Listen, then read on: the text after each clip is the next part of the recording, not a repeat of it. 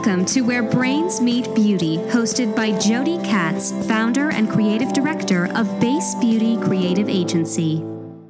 Hello, everyone. Today we are joined by Ian Ginsberg, president of C.O. Bigelow Apothecaries, the oldest apothecary in the U.S., New York institution, and from my point of view, an originator of the beauty specialty retail model. Hi, Ian. How you doing? Thanks for having me. Thanks so much for being here. Yeah, we're so happy awesome to have you here.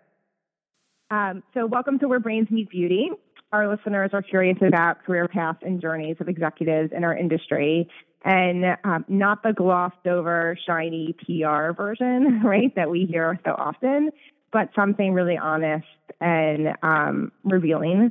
And you certainly have an incredibly interesting story to tell. I hope so. I thought, since Bigelow has been such an institution for so long, let's start with a little history lesson. C.O. Bigelow opened in 1838, and your family bought it 100 years later. So I'm curious to know, what does running a fourth-generation family business mean to you? So I think it's a crazy honor and a privilege to be able to spearhead, not only a 180-year-old brand, but also a brand that's been in a family for 80 years. And there's a lot of pressure too, because there's I don't know if you've heard the old the old story. The first generation starts it, the second builds it up, and the third fill in the blanks it up. And so that's an incredible amount of pressure. And I kid with my son, who's now fourth generation. I said that he's very lucky because the story starts over again, right? But there's also been, right. There's also been other family through the years who are still, alive, and so you think, so on that side, the pressure is the personal pressure is mounting, because you always, you don't want to be that guy, and you want to make sure that you represent the family and what this brand has meant to people, and do it right. But it's as I look through the archives constantly and all the stuff we have, it never gets old. It's as cool today to me as it is as it was 30 years ago. I never thought about the fact that when you were growing up in the business and running the business your way, you probably really had this constant pressure of am I going to mess this up? That so many people. Oh no! It's a minute by minute, day by day. It hasn't left me today either. I mean, as hard as it is to keep a 180-year-old brand alive, just imagine the pressure that you're the third generation, and then every generation has put their thumbprint on it, and you don't want to be the one that screws it up, right? Yeah, that leads me to another question, which is the topic of self-doubt, which I feel is sort of I guess my disease, right? I feel one day I feel great and everything makes sense and I have clarity, and then the next moment, something small can happen and all of a sudden I'm, struck down by self-doubt, rethinking everything. Am I doing this right? Is this the right thing? Am I making enough money? Am I, X, Y, and Z? But when I talk to you, I sense someone that's so grateful and so comfortable in his own skin. And I admire that so much. So how do you keep it together? How do you deal with this, pressure that you've had, that we put on ourselves and, I guess your generational aspect of your business puts on you? How do you keep it together? I don't know if I keep it together. I mean, I have an amazing, I think I have an amazing life, but I'm the ultimate pessimist, so I'm always looking at the dark side, right? Because I feel if you understand what you're up against, then you're more, and then you can be a student of how you can surpass them. I think if you're too optimistic, you make a lot of mistakes. So I'm always, and I'm trying to think far ahead. Again, I'm running, an old style business in a modern world. So I'm always kind of thinking, oh my God, where are we going to be 5-10 years from now? But I do, personally and, spiritually, I get up every morning. I'm an avid runner, so I go out on the road and I run. And I guess somehow if I can get out there and run, at my age, it's almost 55 years old every day, if I could still do that, then I could do other, then I could do something else. You know what I mean? It's always a person, it's an internal competition with myself to what I can do. And if you can do that, then I can achieve other things. I've fallen out of it, but I meditate, I used to meditate a lot. But I'm just always, I'm always striving for, reminding myself, that life is okay. And, I have amazing kids, I'm healthy, and I have a really great gig that I love doing every day. But self-doubt is within everybody. It's not, don't let anybody fool you. There's nobody there that doesn't second guess themselves on a daily basis. I think it's healthy, to a certain degree. Yeah. It keeps you hungry.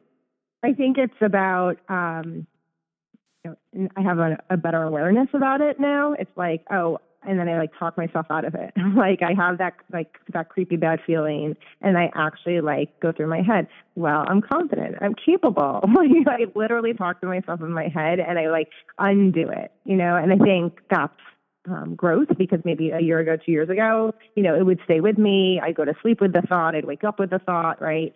And now little by little, I'm learning how to unravel the self-doubt in that moment. No, I mean, I look at my life. I grew up, and I think I mentioned this before. I grew up, I'm blind in one eye. I went through some multiple surgeries. I couldn't play contact sports as a kid, so then I became a musician instead, and I channeled that into music. And then, I was a club kid, so I was all over the place. I wasn't, I was smart, but I never applied myself in school at all. I used to goof around in school. But then, you grow up a little bit. I'm still not growing up today, but you grow up a little bit. And then, I used to party a lot in college, so I started running, and I figured if I run, that'll clean that'll clean me up. And, I do all these things, and then I became obsessed with running, and I ran marathons. And then all these things are a reminder, if you can conquer these things, then, you're okay. And, my father used to say, give me a paper bag and I'll fight my way out of it, So but I'm grateful, and I guess you're right. I am grateful. I've never thought that I'd be, in the position I am today. And everybody measures success in different ways. To me, I'm crazy successful, but it's not not necessarily in financial ways. Yeah, well, let's talk about that topic, because when, as my agency evolves, I think a lot about how I define success. And I think my definition of success is different than other agencies I see around me. For me, it's always about keeping an eye on my personal life and not letting the work erode it. How do you define success, and why? A lot of different ways. I mean, Bob Dylan says a man's a success if he wakes up in the morning and goes to bed at night and does what he wants to do in between, right? And I was at this event last night with Roy Williams, the famous basketball coach, and he said, I'm the luckiest guy in the world because I get up every morning and I don't go to work. I'm doing what I want to do. And so, I mean, I define success as being comfortable where you are, doing what you love. For me, I don't go to work. I get out, I still love what I do. I have a great family. My kids are awesome. Married almost 30 years. But for me, it's not about money. It's about, living a full life. And, but one would argue my personal life and my business life are too linked. Too linked, because too connected. Yeah. What's that? You said too connected. Yeah, because I'm obsessed. I'm just obsessed with. It's not a competitive nature. It's things that interest me. Because the problem with. I don't even know if it's a problem, but the problem with enjoying what you do is that where's the separation? If you don't enjoy what you do and it's a job, then you have to separate your business, your work life from your personal life. For me, I don't look at it as work. I look at it as something it's something I really enjoy. I like reading about it. I like listening to podcasts. I like watching TV about it. And so it's part of the life. But success is just getting up every morning and loving what you do. So, on this note of how intertwined your personal life is with your work life, what do you do to kind of shut out work for a little while other than running. Like, I guess, I have this compulsion to look at my phone, right? I'm home with my kids. I got home. They're, playing. They want me to play with them. Of course, I want to play with them. Like my real, like, drive and desire is to play with them. But yet I have this like thing in my hand, right? And it's calling my name and it's saying, you're needed, you're wanted, right? And it's like, like luring me in, whether there's actually any news there or not, right? It's luring me in. How do you actually like separate and like actually stop working? Well, I'm a little screwed up. So, personally, with my friends and stuff, I don't really engage too much on the phone with friends, on an ongoing basis. So I'm not on social media. I'm personally not on Facebook, and I'm not a big texter with a big world of friends. So I don't find it necessary to be on it for that. I do feel an obligation since I run a couple businesses and I have a lot of, I work with a family of people that we've worked with forever. I do feel an obligation to be on call. So if they do need me, so I do look at it, right? Mm-hmm. But I can put it down for a long time. And not be engaged. I do love content, so I love reading stuff. So I'm reading newspapers and all kinds of nonsense on it, but I'm not socially engaged on it. As far as shutting off, I'm a musician. I was a musician in my previous life, so I do play a lot. I play instruments, so I'll go down and we have a music studio, so I'll go down and play the drums, or I'll go play guitar, or I do that. And that you can't be on your phone at that time, right? And so that shuts me off. That turns me off. I'm a very good vegetator. So in the summertime, you can find me crashed on a lounge chair in the backyard sleeping. I can shut off then. It's funny because my work life is so social, and because I'm on all the time, and it's because I want to. I'm really good when I turn off. And I could just vegetate on the couch in front of a mindless TV show, and not look at the phone at all. Like I can put it down and not look at it. But I do peak only in case some of the people who work for me, need me for something, or have a question. And we also do business, for good and bad. One of the great things about my job is I get to travel around the world, and I do business with people around the world. So, it's hard to understand, but I wake up in the morning and I'm getting emails from Europe and that I have to respond to, and I only have a window of time to answer. At night, when I get home at 9 o'clock at night, and it's 9 o'clock in the morning in China and Japan, and all of a sudden the emails start, right? And if I don't answer them then, it's another, 24 to 36 hours before I can talk to them again, right? So, but that's the only engagement I have. So I just make sure that nothing's happening that anybody needs me for. Other than that, I can toss it aside and not bother and just totally shut my brain off. That's awesome. I'd love to shift gears a little and talk about Bigelow and beauty. You told me that a core value of the business is that CO Bigelow is a place that people want to go to and not have to go to, right? How do you keep that value alive in your business? Like you said, it's an old school business in a really modern world. Tell me about how that value comes through. Well, I'm like a maniac when I go to stores. Like, I don't like going to stores, but I think about the places I like to go and why I like to go there. And it's a lot about the experience. And so we do actually, we talk about it internally, like, where are your favorite places to go and why do you go there? It's not necessarily about what they sell. It's about how they feel when they're there. And so I started, I have a razor focus on how people are treated when they come into the store. So it has to be a place people want to go to. I want someone to say, hey, on the pharmacy side, hey, you know what? I don't feel well. I got to go to Bigelow's. Or, if someone needs a gift on the weekend, I'm going to this party, I'm going to someone's house, I'm going to a bridal shower, whatever.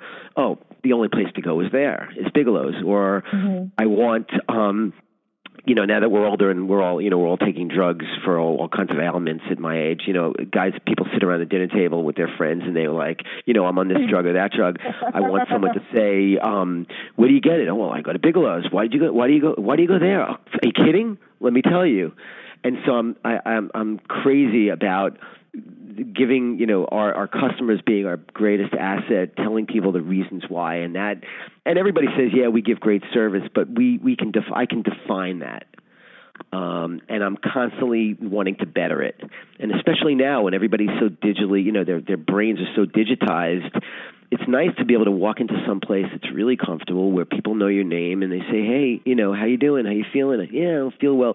Or, I'm going out tonight on the beauty side. Can you help me with my hair? Or, you know what? I know I'm not doing the right thing. I need to take care of my skin. I need to, make these wrinkles go away tomorrow. What can we do? But from a genuine, our credo is genuine, honest, and trustworthy, but from a genuine place. And so I want somebody, to be emotionally attached to us here, and I can define that for you, and I can give you things that we do, but it's a constant.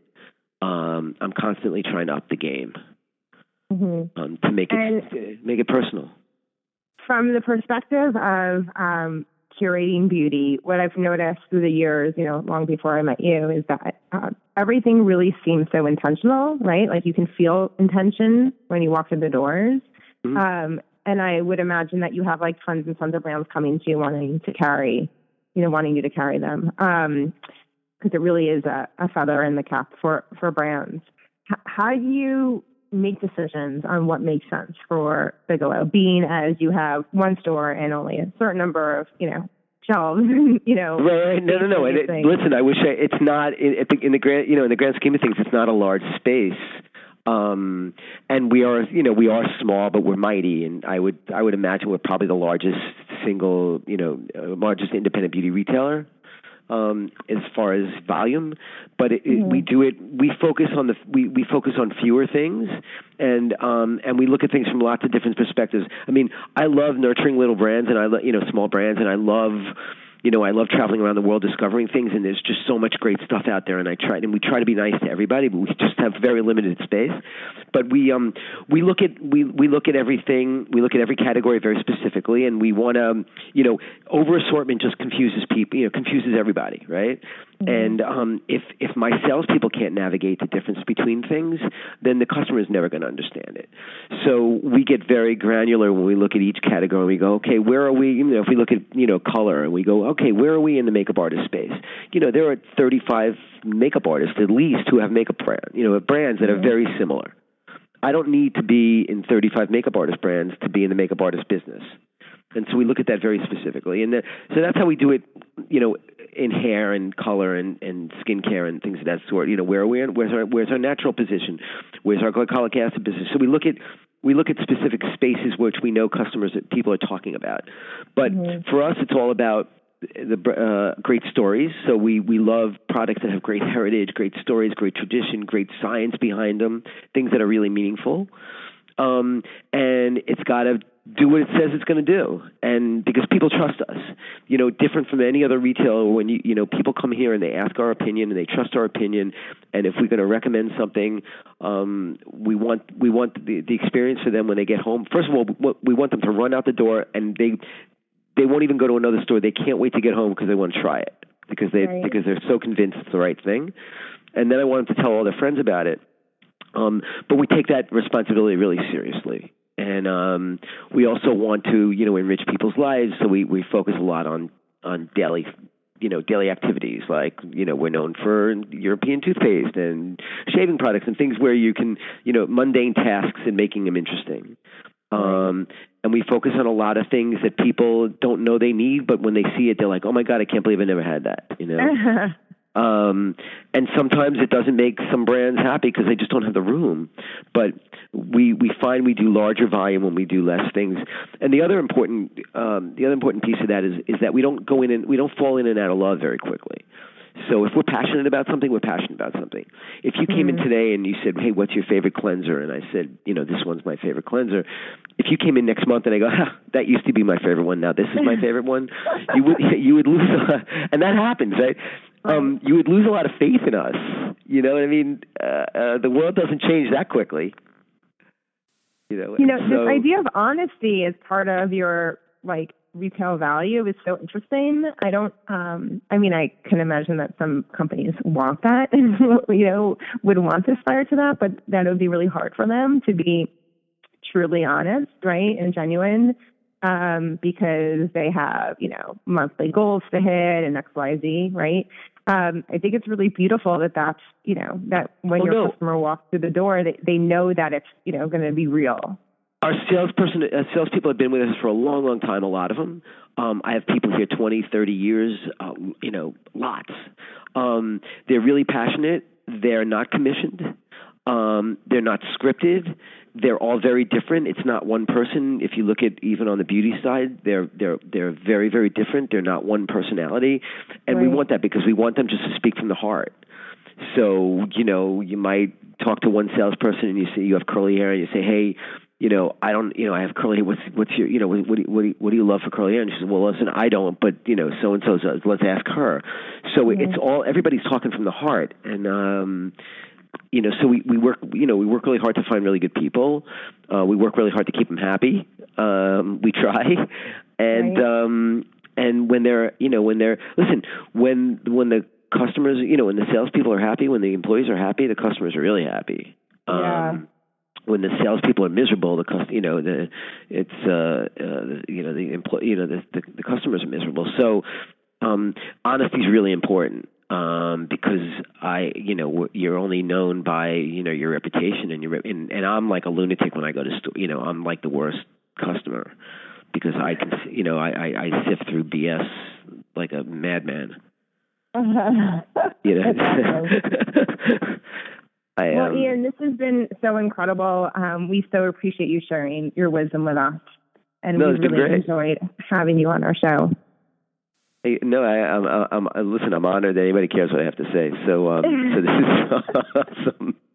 Well, I think more retailers should listen to what you have to say, quite frankly. Yeah, well, we hope to be, when it all shakes out in the next 10 to 20, 30 years, we hope to be the last man standing. So we're trying. It's, it's harder and harder in 2017, but we hope to be the last one standing. Right. So now that's on your son's shoulders. Yeah. Well, we're gonna help him get there. Yeah. Sounds good. Thank you, Ian. Hey, thanks so much. I really appreciate it. This is awesome. Thanks for listening to Where Brains Meet Beauty with Jody Katz. Tune in again for more authentic conversations with beauty leaders.